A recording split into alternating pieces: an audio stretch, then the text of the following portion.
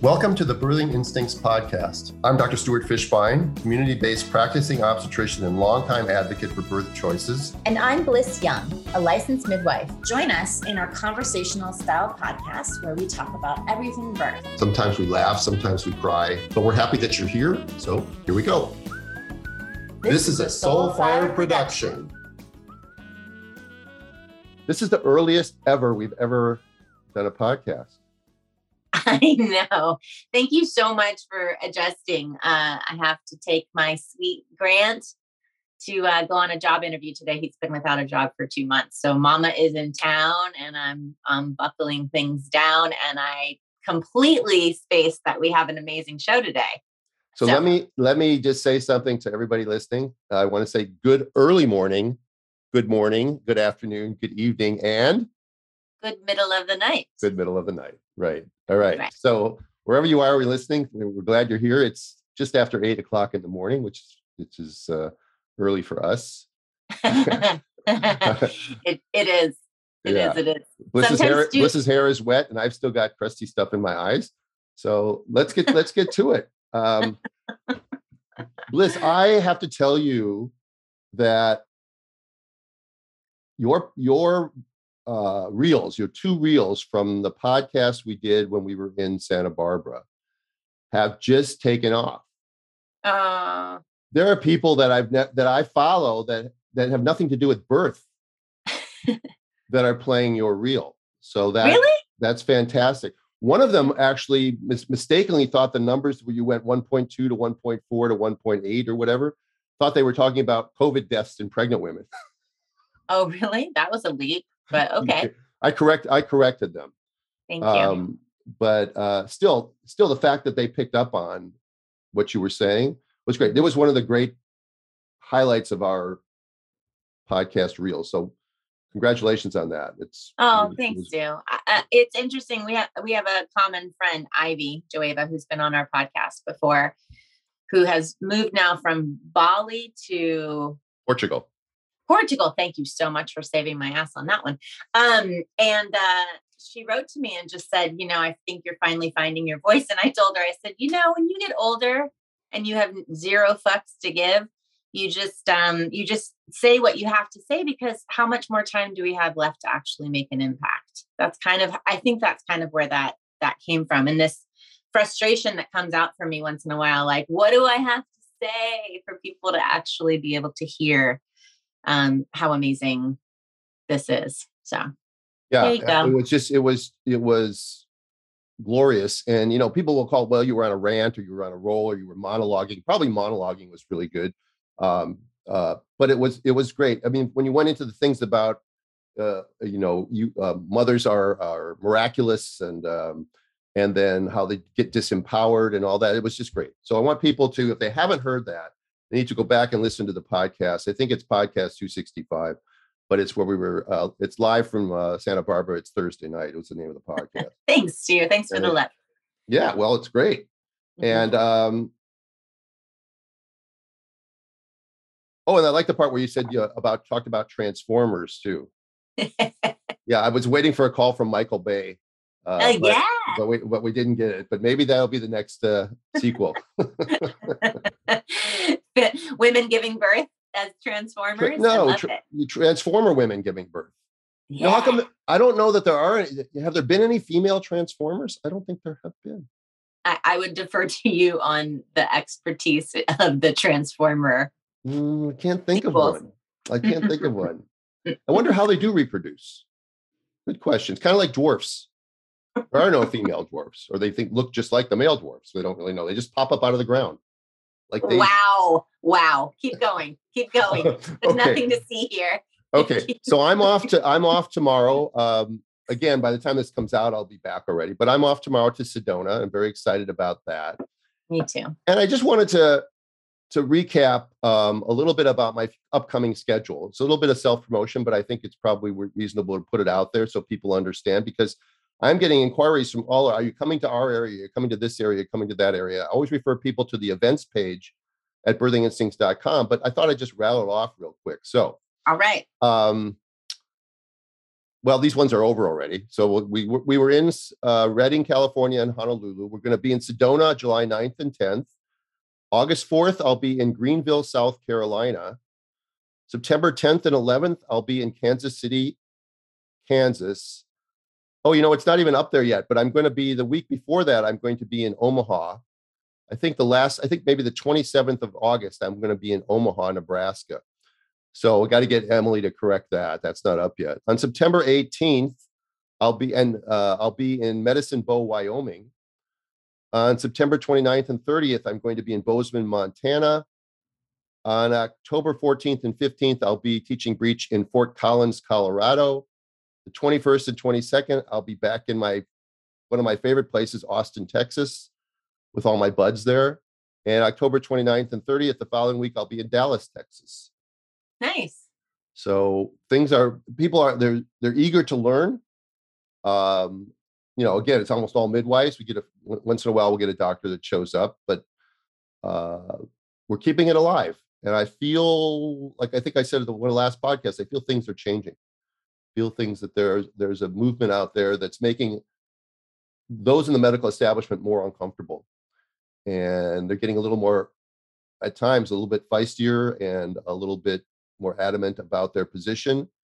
I expect fully that within the next couple months, we'll see a new paper from Grunbaum and Chervenak about the horrors of home birthing. That'll be coming out soon. I'll just forecast that. With your crystal ball.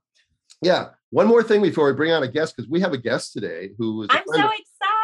Is a friend of ours and extraordinary midwife. But I just wanted to say one little thing that I read in my Association of American Physicians and Surgeons, which is a organization that represents the private practice of medicine, and therefore I trust them because they're anything but supported by big corporate medicine or big pharma. And they put out a newsletter every month, I think. This one says, maybe every week. This was just interesting to me. This was a 1989 inflection point from 1989. According to Robert F. Kennedy Jr. in an interview with Mike Tyson, interestingly enough, if you were born before 1989, your chance of having a chronic disease is 12%. If you were born after 1989, it's 54%. In 1989, what happened? Let's see. Well, the CDC packed multiple doses of several more vaccines into childhood schedule. Every one of the injuries that has become an epidemic is listed as a side effect on the manufacturer's inserts of the 72 vaccine doses that are now mandated for our children. So whether it be eczema or autoimmune disorder or diabetes, juvenile type 1, type 2 diabetes, whatever it is, all these things that are happening are listed as side effects on the package inserts of all the vaccines that have never been tested properly alone, and certainly never been tested when they've been combined, as they did with measles, mumps, rubella, or diphtheria, tetanus, and pertussis, where they just took them and combined them without any testing whatsoever. And I think that that's a pretty remarkable increase in chronic disease. Yeah. 54% of kids born after 89 are going to end up with some sort of chronic disease. And we just ignore it. It's kind of like ignoring the 700,000 unnecessary C-sections that go on every year. Right? Kind of frustrating. Yeah. Right. Okay. Right. So that's the end of the frustration. I want to talk to our guest. I want to bring our guest on, and she is somebody that I've worked with for a very long time, and long before I started doing home births with her. I can't even remember, Lindsay, how long I've known you, but let me just introduce you real quickly. We have Lindsay Mielis, who is a licensed midwife. Whoop, whoop. She's a mom and a traditional spiritual midwife who has been serving childbearing women through birth, lactation, and emotionally through trauma release work since 2004. You do so much more than that. I made her write a small bio, so she had to leave a lot of stuff out. She works in Southern California and has had the pure honor of witnessing over 1,300 births. She believes that, quote, great grandma wisdom, unquote, is one of the most essential rememberings to tap back into during each rite of passage that we weave through as women in our lifetimes. And as Dr. Stu weaves through it in his lifetime too. So, Lindsay, welcome to the Birthing Instincts podcast. Hi, guys. So good to be here. I can't believe it's taken this long for us to have this wonderful podcast discussion. Both of us are such good friends. All three of us are such good friends. So it's so great to finally be here. Hi, beautiful. Hi, good morning. And I want to add, which I reminded Stu, that Lindsay is also a bridge midwife. Yes, I am. Yeah. So and I had to ask what a bridge midwife / traditional midwife, what for our listeners, explain that, will you guys? Lindsay, I've talked about it before, so I'm going to let you talk about it this time so they can hear you. Yeah. It's funny because we finally have a name for it. I mean, we've been talking about what this traditional midwifery is, and really what traditional midwifery is to me and to us is a way for us to bring back this traditional wise woman, medicine woman of the village into medicine, because it's been forgotten. We look back throughout all of time, and there was always this person that was in the town or in the village that everybody sought out, that knew how to help with birth and knew how to help with a child's cough and knew how to help somebody pass even. It's just completely forgotten about. And I think it's kind of been replaced with a family doctor. But family doctors throughout all of time have always been midwives. Mic drop. There we go. Now, in regards to the bridge midwifery, what Bliss and I are doing is we're creating a website, we're creating a foundation where we can weave in this wisdom into the traditional midwifery type based education, where we can bridge between, trying to incorporate this into the hospital and incorporate it into midwives, and have peer reviews that you're not persecuted for, have a way to honor retiring midwives, have a way for us to come together and just be in a place that's safe, which I feel like is really missing right now in our society with the political divisiveness that's happening. Yep. And really capturing some of the wisdom of these elder midwives who Yes. are getting older and will, maybe not be in the physical form or may not be able to cognitively give those gifts at some point. So it's a way that we can capture this wisdom and honor it so that it can be passed down, which is how it's always been done, is to pass down the oral tradition from midwife to midwife. And so that's something that we're really passionate about. Yes. Yay. Love it. Can you guys elaborate a little bit on how you expect, or maybe you don't even expect, but how you plan to see this integrated into the hospital, when still at so many hospitals, they're still often so resistant or hostile to anything that's being brought in from outside? And I know that I haven't made a really strong effort, but I know the idea of me trying to even get in the hospital to speak, I did once this year on something, is very, very difficult. They're not even ready to accept it. How do we bridge the bridge? How do we do that? How do we make it work? How do we get into the mindset of the American medical resident and the attendings that run our healthcare system? I think, 2020 has changed everything. I've been doing birth since 2004. And when I started in 2004, it was a shit show. It still is a shit show, but I feel like we started to see a little bit of change where I started getting invited to go and speak once a year to all the UCI School of Medicine residents about home birth. I had all of the residents asking me to attend births with me to see what that looked like, birth out of the hospital. But 2020 came along and everything has stopped. So I feel like we just put a halt on any sort of bridge that was happening. And so I feel like while we're still right smack in the middle of it, like I do feel that there is a really important opportunity that we can start to tap back into. It's a perfect example is I had a transport situation. I think it was March 4th of 2020, and the paramedics came and they just treated everybody like crap, including the parents, which is unacceptable. I worked on an ambulance. I worked in the emergency room. If you're going to come at me and talk at me, I'm going to talk right back at you with an attitude if you're going to do that, just because it's unacceptable. And I developed a whole PowerPoint presentation and I wanted to present it to down here, Orange County Fire Authority. So everybody had education. And they, I talked to the people up in education and they all said, yes, great. And then all of a sudden, the world turned upside down. So it just kind of got pushed under the rug.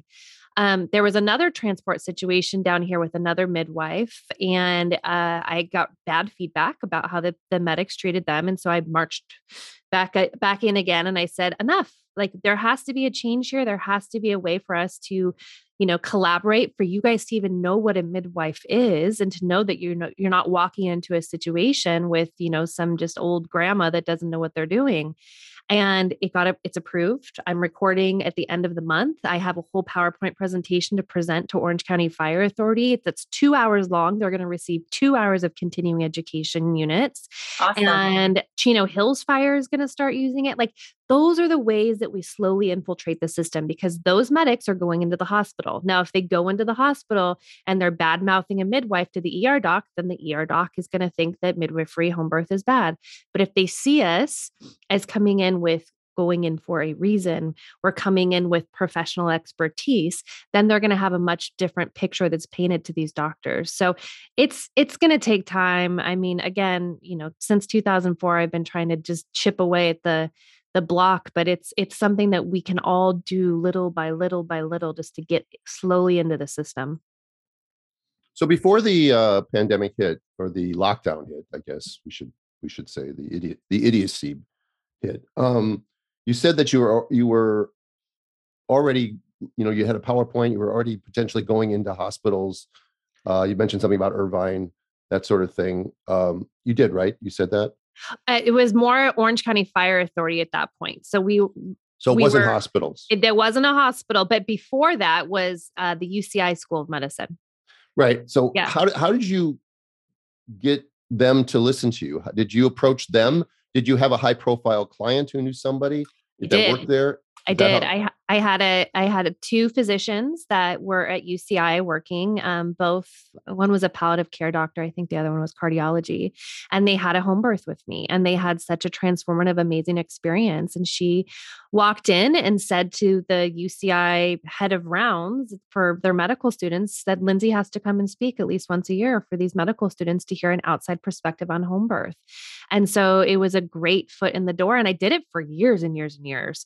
And I need to try to tap back in, but I mean, 2020, they said all events were canceled. So, but it was fantastic. I actually showed clips of Why Not Home documentary in that. I was just going to bring that up. That's great. Yeah, because if you're not familiar with it, Why Not Home is a fantastic documentary that was done with interviewing nurses and doctors about their home birth experiences. So there was just little bits that I added in throughout there, and I sent them home with the homework. Hopefully they did it to go finish watching the entire documentary. But they were all very receptive. I always got good feedback from those talks. Yeah, I think that the youth in medicine, before it's beaten out of them, are always very curious about this sort of thing. And not just curious, they want to know everything. They want to learn everything. They want to learn breech delivery. They want to learn about midwifery. And unfortunately, the structure doesn't allow it, or beats it out of them. And then by the end of their tenure as a resident, it's gone. Mm-hmm. And except in a very few enlightened people like my colleague, Dr. Flores, or a few other people I know around the country who have contacted me who say, I want to be a doctor. I want to change the world, but I don't know that I can survive medical school and residency. And I go, and it's a tough conversation that we have, because most people do not survive medical school and residency as the same person they were when they went in, because you have to, if you really keep true to your values, you either get beat up or you have to shut up. I want to I want to tap into that. I say the same thing to midwives all the time. If somebody comes to me and says, I've trained 15 midwives now, and the first thing I do is try to talk them out of it. Not because the world doesn't need more midwives, because what happens is I found at least half of my students, the sustainability level, if they don't come into it with a solid foundation where they've tapped through all of their, maybe not all of them, but through their traumas, where they're in a place where they're not supported by their family, if they don't have a regulated nervous system, they're done. Private practice midwifery is something that you really have to root yourself into. And it's something that's really important for them to know before jumping into. I know that most midwifery schools typically always leave with half of the class. That's what I see across the board. Really? You're saying that half the class doesn't graduate? Yep. They drop out at some point. That's sort of like law school. Yeah. I mean, which is the opposite of medical school, by the way. Medical school, they do everything they can to keep you in it, but while you're in it, you don't realize what's happening to you. Yeah. Liz?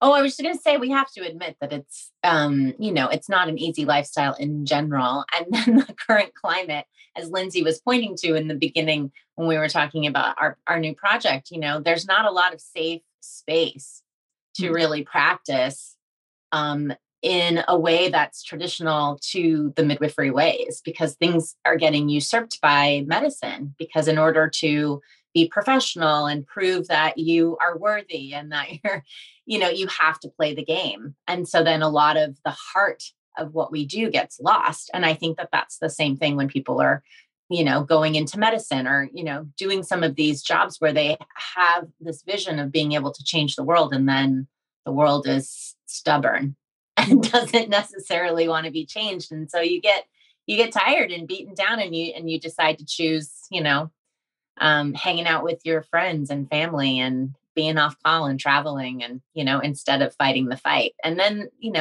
there are a few of us, unicorns, as we like to say, that just can't give up the fight and won't until, we've left our bodies, because that's what our passion is. And I think tapping into people's true heart and passion is where we're going to keep people going, keep them inspired. And community, right? Finding our tribe. Community is everything. And I feel like if we just keep putting down these divisive walls that have been so quickly, deeply installed in our society, I receive messages on Instagram all the time. I had a midwife in Utah, I had a midwife in Vermont, and they're all just say their community is completely divided. There's nowhere to fall within safe places, and they're seeking bridge midwives. They're seeking these peer reviews that are safe and supported. And it's something that we need to be really careful with, because if we continue this division, it's just going to tear everybody down. But I think that's part of the plan, in my personal, thought process of it. But it's something that if you're conscious of it, you get to be conscious to work away from it. Yeah. I think I think you're right on when you say that the purpose is to tear you down. When you look at the system, which is bathed in fear, and the laws that are put in place, because I too have a focal point for being contacted by midwives all over the country who say, there's nobody around here who does breech delivery. I attended your seminar. I feel very comfortable doing them, but if I do them, I could lose my license. So the laws and the rules and stuff that are made by people who aren't doing the service, and they're put in place by people who fear birth and don't trust birth, who aren't even midwives, because lawmakers don't go to midwives to figure out how to do laws. They go to academic physicians, and academic physicians are, it's all backwards. The people that are regulating us don't know anything about what we do. And then they create an environment which is fear-based, which is then taught to midwives in their typical traditional midwifery school. Right. And they come out actually quite nervous that everything is high risk. And if any little blip on the radar screen, I got to transfer your care to an OB, and I've got to do collaborative care all through your pregnancy with maternal fetal medicine doctor or something. So every time you go in there, you're getting bathed in scariness, if that's a word. And so the whole thing is broken. Mhm. And as you said, Lindsay, I think it is sort of purposeful. It makes the people who fear birth feel good to make other people fear birth, and justifies their position in fearing birth. Mhm. Because if there's people like us who trust birth and have C-section rates of 3% or whatever it is, and do breaches and twins, and they don't, how do they rationalize that in their own brain? Mhm. They have to vilify us, or they have to admit that they've been doing things that aren't right for a long time, and that's really hard to do. Mhm. Yeah, it takes a lot of stepping back and self-reflection to do that. Most people will never do that in their lifetime, especially if they've been so ingrained with the thought process. But I think as humans, I think we should all be reflecting back. We should always be, saying, what could I do better? What could I do to make this situation better for everybody involved, not just myself? And it's just an unfortunate piece that's not taught in our culture. It's dogmatic in the best word. It's just how it is. Yeah, you become a robot if you stop learning, Yeah. if you stop evolving. Um, and if you do the same thing the same way all the time, and you don't want to read anything that's different from what you are doing. You don't want to read the literature of somebody who says something like breech delivery is safe, because that makes you uncomfortable, and makes you have to then think that maybe I'll have to relearn something. One of my, I say this almost every podcast, but one of my biggest bugaboos is the idea that an OB thinks himself a twin expert, Yeah. just because he's an OB or she, um, because but they won't touch a twin who's got one of them or both of them breech. Mhm. So if you won't touch a twin when one of them or both of them are breech, then how does that make you a twin expert? And what the hell are you doing taking care of these people?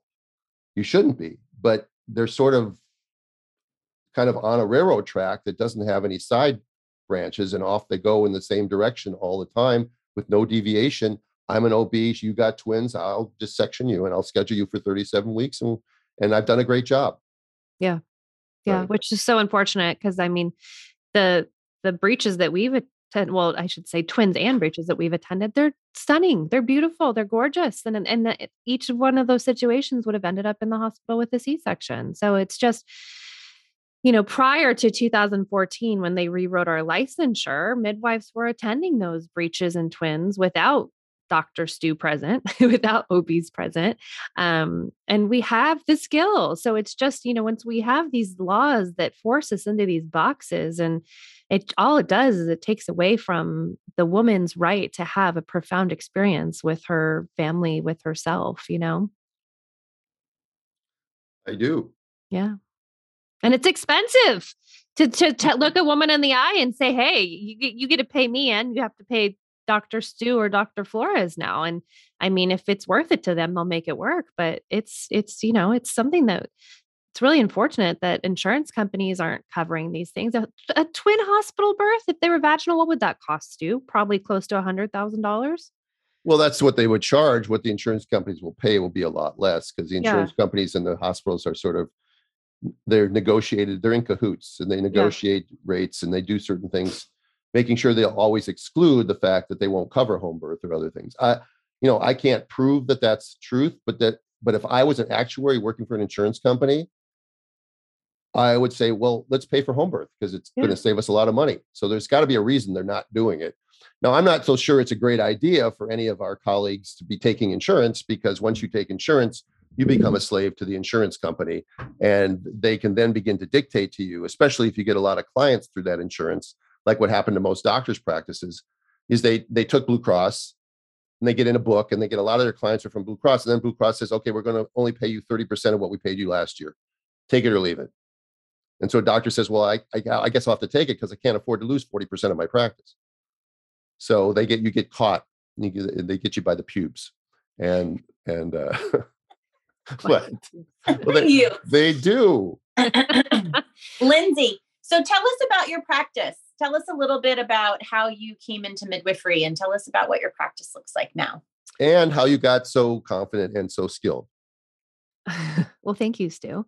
Um, I got into midwifery after my own birth, my first birth. I was already in the medical field. Straight out of high school, I went and started working on an ambulance in the emergency room. And I was actually accepted into nursing school the month I found out that I was pregnant. And I kind of said, I don't want to go that way. And I had my daughter at the hospital that I worked at just because that's what we did. And I wanted a natural birth. And I, of course, ended up with the exact opposite. I was young. I was 21 when I had my daughter. I had a induction based on my daughter being too big. It was a day before my due date. And I ended up with a 14-hour induction with Cytotec and Pitocin and AROM and an epidural that didn't work and had to be replaced. And 11:30 p.m., doctor walks in and says, your baby's not coming. I was only 2 centimeters. And I had my mom and my mother-in-law who both had C-sections that said, well, of course your body doesn't work. So we went the C-section route. During the C-section, I felt everything. I felt it all. And I asked for them to put me to sleep, and they sedated me after my daughter was born, but I still heard everything at that point. And so I worked at the hospital, so I knew the machine. So the only way I knew that I was still alive is if I breathed a certain way, I could make the alarms go off on the machines. And I came out of that experience. I mean, imagine that as a 21-year-old, right? And I came out and I just looked straight at my daughter and had the most beautiful attachment parenting. Breastfeeding went great. I was completely in sync and in tune with her needs, but I just had this deep wound that I felt like if I helped women, if I became like the rescuer, which is not what I tell people to get into birth nowadays, because you don't need to be the rescuer. But that was what I went into it with. Like, I don't ever want another woman to experience what I just experienced. And how can I help them not do this? And so I started working in the hospital-based setting. I worked as a childbirth educator and as a doula. I got in trouble every week as a childbirth educator from the doctors who said, stop teaching these women so many things. They're coming in and asking too many questions. Oh God. And then I said, this isn't changing anything. I felt like an accomplice to a crime. I hated going into the hospital. And I became a lactation consultant, went down to UCSD, thousands of hours doing lactation, ran a lactation clinic at the hospital. And by the end of it, I became so jaded. I'd walk in the postpartum unit and I'd start counting the board with how many C-sections there were. I knew every single one of those moms would be in the lactation clinic that day. Looked at the inductions, knew every single one of those moms would be in the lactation clinic that day. And I just, again, thought I'm not making a difference. Like anybody can tell a mom how to breastfeed. I don't need a freaking IBCLC credential for it. And I had a colleague that was starting a midwifery school down in San Diego. And she said, come, like, I want you in. And I said, of course, it's a no-brainer. So I was part of the first graduating accredited class down at this San Diego school. And I haven't looked back. So it's been 15 years of doing home births now. And I've completely shifted and changed my practice in every way possible. And I feel like that's just part of birth, and it's part of birthing in today's current times. And it's part of, welcoming these women into this space and shifting my perspective of being this people pleaser, trying to help women have these incredible experiences, into shifting it back to them having their own empowering experiences. It's something that is essential for traditional midwifery, in my opinion. So Yeah. Yeah. And then 2009, I had my own great birth experience with my son. He was born in the backyard in the jacuzzi under the stars. So I've had 2 very different birth experiences. An H-back.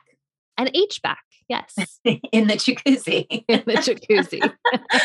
Well, I do have to ask you a question that I know everybody's going to want to know. You are a stunning woman, but how in the hell do you have such beautiful pictures, like at birth, probably at like 3:00 in the morning? We need to know, Lindsay, how do you do this?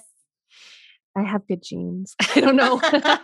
My 71-year-old mother looks like she's in her 50s. So I don't know. I'm just blessed with being photogenic. I laugh and, I'll like make weird faces and my kids will be like, what are you doing? I'm like, look at how weird I look. They're like, Mom, you're always photogenic, even if you're, trying to look weird. But I also, I love photography. Photography is something that's always been a passion of mine. I was the photo editor of my yearbook in high school. So I worked at a photography studio, and I have a really great professional camera that I bring to births with me. And I, know Lightroom and shadows and highlights and all of that stuff too. So it's not. Well, it shows. My friends and I are always like, oh my God, look at this one. Lindsay's smiling every time.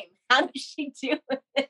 Well, the smiling, I that's just it's so joyful, right? Like every time I see these pictures and I'm like, gosh, I can't believe I'm smiling in every single one of these pictures. It's just so incredible. So it shows how much you love your work and the quality of your work and your attention to detail and beauty and passion. It exudes from every image that we see of you. And so thank you. It's kind of a joke, but not. I think every birth worker, at the time where they take that picture where mom and dad are in bed holding the baby and stuff if you're not smiling as a birth worker, get out. There's something wrong with you, okay? Because that's the culmination of all we do. Tell us about Bamboobies, Bliss. They're one of our sponsors. They've been a sponsor for us for a long time. Bamboobies has really stepped up and been a major contributor to this podcast, and we're so thankful.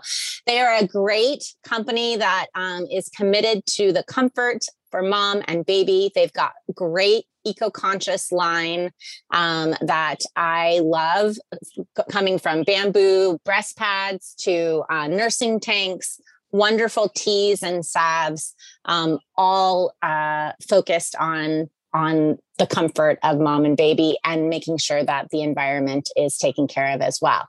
So go check them out. And Stu's got a wonderful code for you so that you can use that to support us. Go to their website, Bamboobies. Yeah, go to their website, bamboobies.com, and go to their boutique, their online store, and buy some stuff. And then when you check out, fill up your cart. Put in the code word instincts and you get 25% off. So that's bamboobies.com, code word instincts for 25% off of your purchase. Thanks, Bamboobies. Thanks, Bamboobies.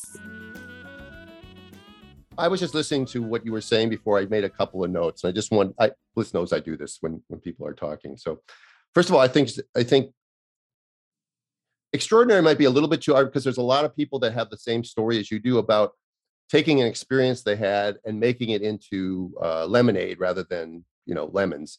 And your birth experience was not great, but you decided that you needed to do something about it as opposed to just internalizing it and not ever dealing with it. And we know that happens all the time because you'll see women years and years and years after their birth and they're still traumatized by it or they've never really dealt with it. You took action and you got something done and you accomplished a lot since that. So that's extraordinary, Lindsay. And I'm not just praising you because I love you, but I'm praising you because the work that you've done and the motivation and your publicity and your Instagram site, which is what at Lindsay. Lindsay Meelis. Yeah. It's I'll spell Meelis, MEEHLEIS. It'll be in the show notes. Yep. But it is people should go there and people should if you want to see birth in a good light, that's where you should go. I have a quick question for you. You said that you were induced at 39 weeks and 6 days for a big baby. So I was just curious as to how big was this big baby that you gave birth to by cesarean section? She was 8 pounds, 12 ounces. And what was my H-back? 9 pounds. Right. Yeah. So in other words, the big baby thing was classic. You just got that cascade. You got on that train track going to nowhere with a cascade of interventions. It was classic that happened to you. And there was no reason that any of that should have happened. No. There was no reason you need to be induced at 39 weeks and 6 days. And now they're bringing it down to 39 weeks. Yeah. That they're telling people they need to be induced and they're using all these terms. And even though in our world, we all know that this is bullshit. It's still every single day being done in every single doctor's office. Yeah. countries around the world. Yeah. Some countries far worse than what's going on here. I'm going to be giving a talk in September via Zoom to an audience in Armenia. And I've been communicating with the woman who's running it there, Astrid, and what she describes to me as the paternalistic system that's going on in Armenia makes ours look, greatly progressive compared to what's going on in Armenia. So I admire the fact that you took your energy and you took it in this direction, and look at all the good that you've done since that time. Speaking of which, by the way, I did make a list of, because I knew you were coming on the show, I made a list of the births that you and I have worked on over the last, I'd say 8 years or so. Yeah. At Home Birth. Do you have any idea how many there were? No, I don't. I was trying to think about this on my drive over to my office, and I was like, gosh, I feel like we've done so many, but I don't know. I can't wait to hear. They're pretty all memorable. There were 15 that I could find. Okay. All right. So it seems like there might have been more, but there were 15. We probably consulted on a lot more. Have I called in prescriptions for a lot of your people? Have I done all that stuff? Yeah. Tons and tons and tons and tons of stuff. But I think it's amazing that all the years that I worked with Stu that I was not at any births with you. I know, it's so sad. It makes me sad. We have to do a birth together. I would love it, but now we're like so far apart, but we'll see what magic happens. Yes, always. Yeah, because if we ever had twins in Orange County, it would be Lindsay already has her team all together generally. That's so probably I just show up. Yeah. So you remember who our first one was? You won't. No. I won't expect you to remember. She was Thai. Oh, the breech. Yeah, on the birth stool in front of the fireplace. Yeah, that was a good one. That was New Year's Day, I think, wasn't it? Oh, I didn't look at the dates. Or New Year's Eve. I think it was New Year's Eve. Yeah. That was a beautiful birth. My God. Yeah. This woman didn't speak a word of English. She didn't need to, because everything she did was exactly what any woman, same sounds. By the way, Thai women make the same sounds in labor that Mexican women do, or Canadian women do, or whatever. Yeah. Yeah. So we knew exactly what was happening. And it was I think it was a complete breech, because I think I have this famous picture of the legs hanging out. That's one of the things I use in my teaching, the legs hanging out like that. And I use it to say what would the average OB think if he saw this picture? And they'd be pooping in their pants is what they'd be thinking. So, and there was no skip of a beat with that one. I mean, she trusted her body. She was from like an indigenous village. Like, she wasn't part of regular Thai, culture. Like, she wasn't in Thailand, and, she definitely had her own, it was a different dialect than even the Thai language. And I mean, God, I'm sure she saw several breaches in her childhood, like, they didn't go to the hospital. Nobody went to the hospital there. They just had the village midwife or heard of several breaches if she didn't see them. And it was just part of regular life. There was no fear. It was assumed to be normal. And I guess this must have been after 2014, because before 2014, you probably wouldn't have called me. Yeah, right? It was. Right. Okay. So then the next one we did together was just a woman who was over 42 weeks. Yes. So it was just there was two that day, and they were both 44 weeks. Do you remember that? Oh, there were two of them? There was two. We went from one birth to the other. They were 44 weeks? They were 44 weeks. Mm. Yep. Yeah. We've talked about that before on the podcast. Yeah. That's awesome. Yeah. I mean, what I'm saying is that the only reason I had to be there was because of the laws of California. It made no sense. What did I do? Lindsay, what did I do at those births? You always just kind of sit on the couch or sit right next to me, No. It's just one of those things that it's like, if needed, I turn and look at you, and we have an unseen spoken, language. But I mean, the hands-on births that we do are vacuum assists. That's when your hands are there helping me. Yeah. We've done it seems like more, but we've done 3 vacuums and 1 forceps together. Yep. That forceps was earlier this year. So how many sets of twins did we do together? I don't know. Tell me. 5. Just 5. Just 5. And I remember every single one of them. Yeah. Yeah. No, I mean, I could look back and remember every single one of them, but I'm surprised. It seems like it's way more. Yeah. You want to know their names? Tell me. Okay. Gemma. Yep. Gemma's birthday is beautiful. Yeah. Well, they were all of them were beautiful. All the twins were beautiful. Yeah. There was Meredith. Yes. That was right before Christmas. Yeah. She was like almost 36 weeks, 35 and a half weeks. 35 and 5 or something like that. And they came out boom, boom in the tub. Remember that? Yeah. Perfect. I think they were each 5'1" and 5'4" was their weight. I remember that. Right. And then we had the one transport, the one twin transport that of all the multip twins that I've ever taken care of, this is the only one. And this was a woman who was breech twins. She had a previous vaginal delivery, and both twins were over 8 pounds. The baby A was, what was he, 9'15" or something? One was like 9.5. Yeah. And the other one was over 8. And still, I'm still baffled. She got to 7 centimeters and she just stayed at 7 centimeters. And so we had to transfer her. And of course, she got a C-section because there's no option for people with a breech first twin pretty much anywhere anymore. No. So, but that was that. I think I've done 48, 49 sets of twins who are multips, and I've had one that didn't succeed. So 98+% success rate. You know, it's interesting. I know there's no research on this, but I always, those were IVF babies. And I always look and think like, I don't know, like there's just that level of curiosity within me that makes me think that like, why did that happen that way? Is it because we used, reproductive assistance, or I don't know. It's always in the back of my head. I'm doing my data for breeches because Rixa and I are working on a paper, and I'm looking at IVF, and IVF moms I've noticed had a lot more lot higher rate of transport prior to labor. Yeah. So in other words, problems earlier in pregnancy, not labor transports, what we call transfers of care. Yep. But once they got to labor, I didn't notice any difference. Now, of course, my numbers don't reach statistical significance. I don't have that many. Yeah. But yeah. I mean, in my own small practice, I've noticed, and it's not even necessarily the birth, but there's always something that's just kind of like different about them. Like it's just, either they don't nurse right away, or we have to give them a little bit of assistance with breathing. And I don't want this to present fear. I don't want any IVF person to think that this is fearful, but there's just always something in the back of my head that I just think like, oh, there must be something that's a little bit different. It is going outside of the norm. And so it's just something that I always think about. Yep. Okay. So the next set of twins, neither one of us was at the birth. Yes. The famous one. Yes. That one was amazing. Yes. Yeah. I was running up the stairs with baby B and I heard her screaming my name. Yeah. I always joke about, I had another set of twins that did the same sort of thing.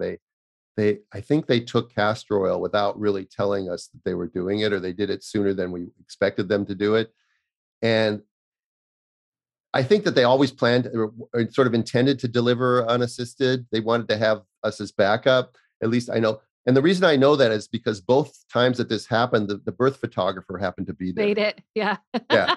I know this birth photographer lived in their neighborhood, so she was closer than we were, but Bodhi's mom was also a midwife. So I think that, old, she hadn't practiced in probably 20, 30 years, but she definitely had the experience of being a midwife. So I think that they knew that they were in good hands. But with their next birth, it was really interesting because Bodhi was like, I do not want to be alone again. Like I was updated every step of the process with her next labor. And it definitely was, I made it clearly, but it was interesting because he was very adamant that he did not want to be alone for that birth. Yeah. it was so funny because I had just gotten back from teaching. Yes. And I had to drive to pick up my gear because Dr. Chavira was having my gear because he was backing me while I was gone. So that little extra time that I had to go to get my gear is what happened. But I still got there, and it was just beautiful. And I saw the video. Yeah, it was video, and I'm sure that that the father is probably going to be telling this story his entire life. So that's really cool, right? Of course. By the way, he's probably delivered more twins vaginally than half the OBs in the country. So pathetic is that. And the last one was Crystal. Yes. Which was great. I mean, that was baby's number 11 and 12 or something for her, I think, or something like that. No, it was like.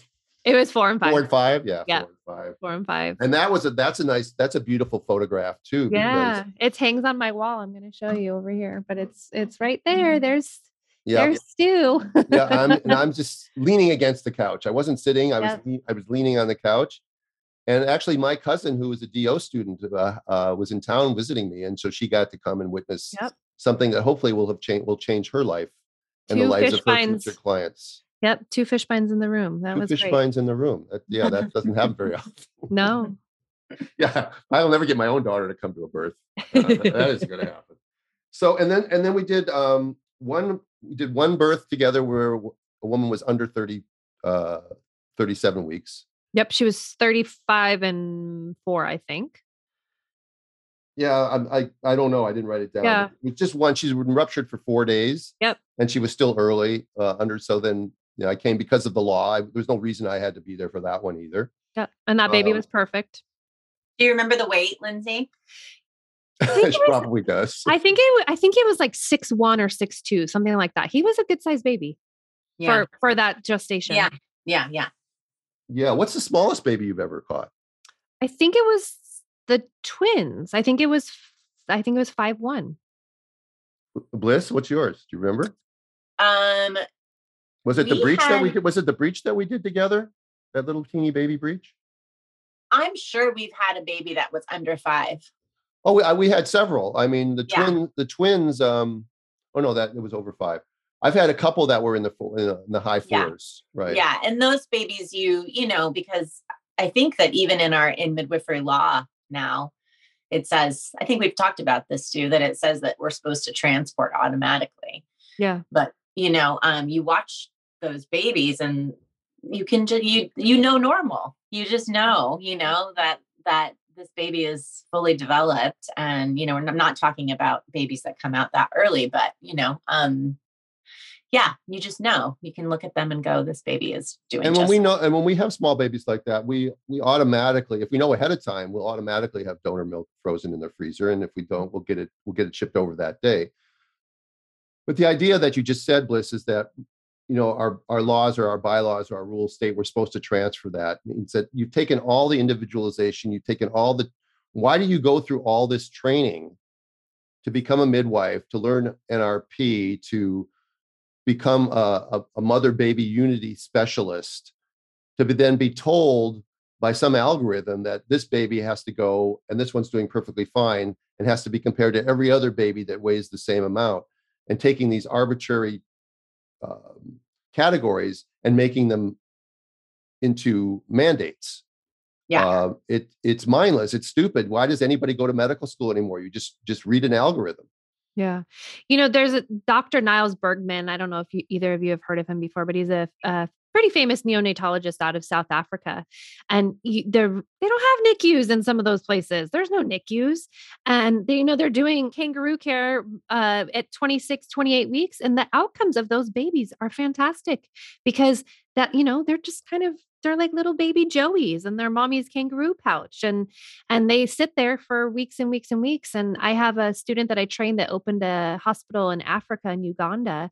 And again, they don't have the option of transferring to a NICU, and that's what they do. And it's really frustrating. I recently had a 33-weeker that went into labor, and usually I can stop it, but she called me too late, and she gave birth to a 4-pound baby that didn't need to be in the NICU. No. He should have spent 0 time in the NICU, and it was probably the worst thing they could have done for that particular baby was put the baby in the NICU away from mom's skin and mom's smell and mom's bacteria and mom's nipples and mom's and dad's too. But it's the worst thing they can do. But there's a protocol. Every baby that's born with a vacuum, every baby that's born under a certain weight, every baby that's born to a diabetic, they're all lumped into one category of go to the NICU because we can then have billable charges and we can make money. Yep. And if a baby needs to go to the NICU, it should go to the NICU. But just because a baby is in a category does not mean it should go to the NICU. And yet they go to the NICU, and it's so obvious to anybody who steps outside why they do that. Yeah. Yeah. It's unfortunate. How do you keep? Oh, go ahead. I was going to say, Lindsay, tell us how you keep these mommies from going into preterm labor. You said I can usually stop it. What's your method? I typically will use Epsom salt baths, magnesium, fish oil, and then there's an herb that I love that's called carry-on. It's a combo herb. by Trilight, I think is the name of the company. And it has the false unicorn root herb in it, which is, I love. That's like, of course, there's an herb called false unicorn root. Yeah. But I've actually seen that herb reverse cervical dilation. Like I have felt somebody that was 5 centimeters and they took that herb religiously for over a 24-hour period. And they came back in the office and they were 1 to 2 centimeters. So it's a pretty effective, potent herb. Yeah. You know, what's the problem I've had with some of these things that you have to order is like, you just don't have that much time. So your recommendation is you should probably have it. Yeah. And I have the benefit of having a birth kit supply company in my garage. I know. So I have everything always. Oh, yeah. Before we get to that, let's talk a little bit about that. But before we get to that, I just want to mention that the last 3 deliveries we did together were breaches. So we've done 3 breaches together. Yes. And I think their last breach, her birthday's a year ago today. That was our last breach together. Well, happy birthday. Yeah. Would that have been Carly? It would have been, baby Marlo. See, that's even amazing that you remember all your moms and all your mom's babies' names. Yes. And probably all the husbands' names and probably all the other kids in the family's names too. I have a very weird memory. I remember it's a great lot memory. Of things. It's a great asset for what you do, though. So that's great. Oh, so you mentioned the fact that you have a garage full of stuff. So I think not everybody, but most of the midwives in Southern California use your garage full of stuff. Yes, they do. So how does that work? It's simplybirth.com. Simplybirth.com. And we acquired that business. Me and my husband, back in 2015, we bought it from a company that was called Confident Beginnings, and I rebranded it. And it was a way for my husband to be home with my kids, not, driving away to his office. And we run a full birth kit company out of our garage. And so it's great because I'm in the field with it. So I know what things are really effective to have, and anything that I feel is effective, we have. And so we serve, I think we're close to probably 400 midwives that we serve nationwide. And it's just a fun little niche-y thing that my husband does while I am out doing births. Well, I have a suggestion. Yes, tell me. For your packaged drinks that those little packaged drinks that people mix into the water. Yeah. You should change to Element. I started carrying Elements in all of my birth kits now. So I love Element. Element is I have Element right here. It's my favorite. So I love Element. Yeah, I finally got my sample kit from Element, and I had some raspberry salt yesterday, and it was salty. It's salty, but it's good. But it was good, and it was actually quenching because I had just gone for a long bike ride, and I came back and I think Diet Coke, Element. Yay! Good job, Stu. Element won. Yeah. Good. Yeah. Right. Now all I need to do is get like a Bamboobies pad for my butt. And then I'd be really our sponsors would be doing me a great service. Hey, Stu. Yeah. Hey, Stu, give the Element code. Oh, well, you go to drinkelement.com. That's LMNT, drinkelement.com, and use the code word birthing instincts. I got to be sure that's correct. Because it's one of them's instincts and one of them's birthing instincts. So let me just check. It is birthing instincts. Right. There you go. And you'll get a free sample pack with any order that you take in. Correct. Check it out. Drinkelement.com. Thanks, Element. Thank you, Element. Okay. So, what kind of stuff do you carry at Simply Birth? And how do people, I set up an account, and so people go in, they put in code word Fishbein. I should probably change that to Birthing Instincts now that we've got Dr. Flores on board, but maybe I'll write to you about that later. Yes. And then you get what you order, but sometimes you throw in extra stuff. And how do you decide? So it's all custom kits. It's everybody makes their own size gloves and whatever they want in their birth kits. I always, whenever anybody emails about inquiring to start a new kit, I always send my kit as a sample, just because I feel like it has everything. We're no parents out looking to go find, things on the Home Depot aisle for shower adapters and all of that weird stuff. Yeah. And it's all custom based. So it's pretty simple. They just email in what they want and we make a kit for them. They have a link and then they just direct all of their clients that way. And do they? I love your kit because it includes things like vitamin K. Yes. It has the tub liners. It has, it has cord care if you want it. It's got little footprints. It really does. It really is a great kit. Thank you. Both Stu and I, and sounds like Dr. Flores, love your kit. So it's a great thing. And do you ship all over the country? Yeah, we do. We ship all over the country. Well, I expect you'll be getting some new business. I wasn't planning on this. Which is not why we had you on the podcast. So we're going to wrap up soon. Is there anything else, Bliss, that you would like to ask of Lindsay? I was just going to ask Lindsay, this is a moment to be on your platform. Anything that feels really important to your heart that you would like for us to hear from you today. Oh man. I'm going to tie it back into this bridge midwifery project that we're doing.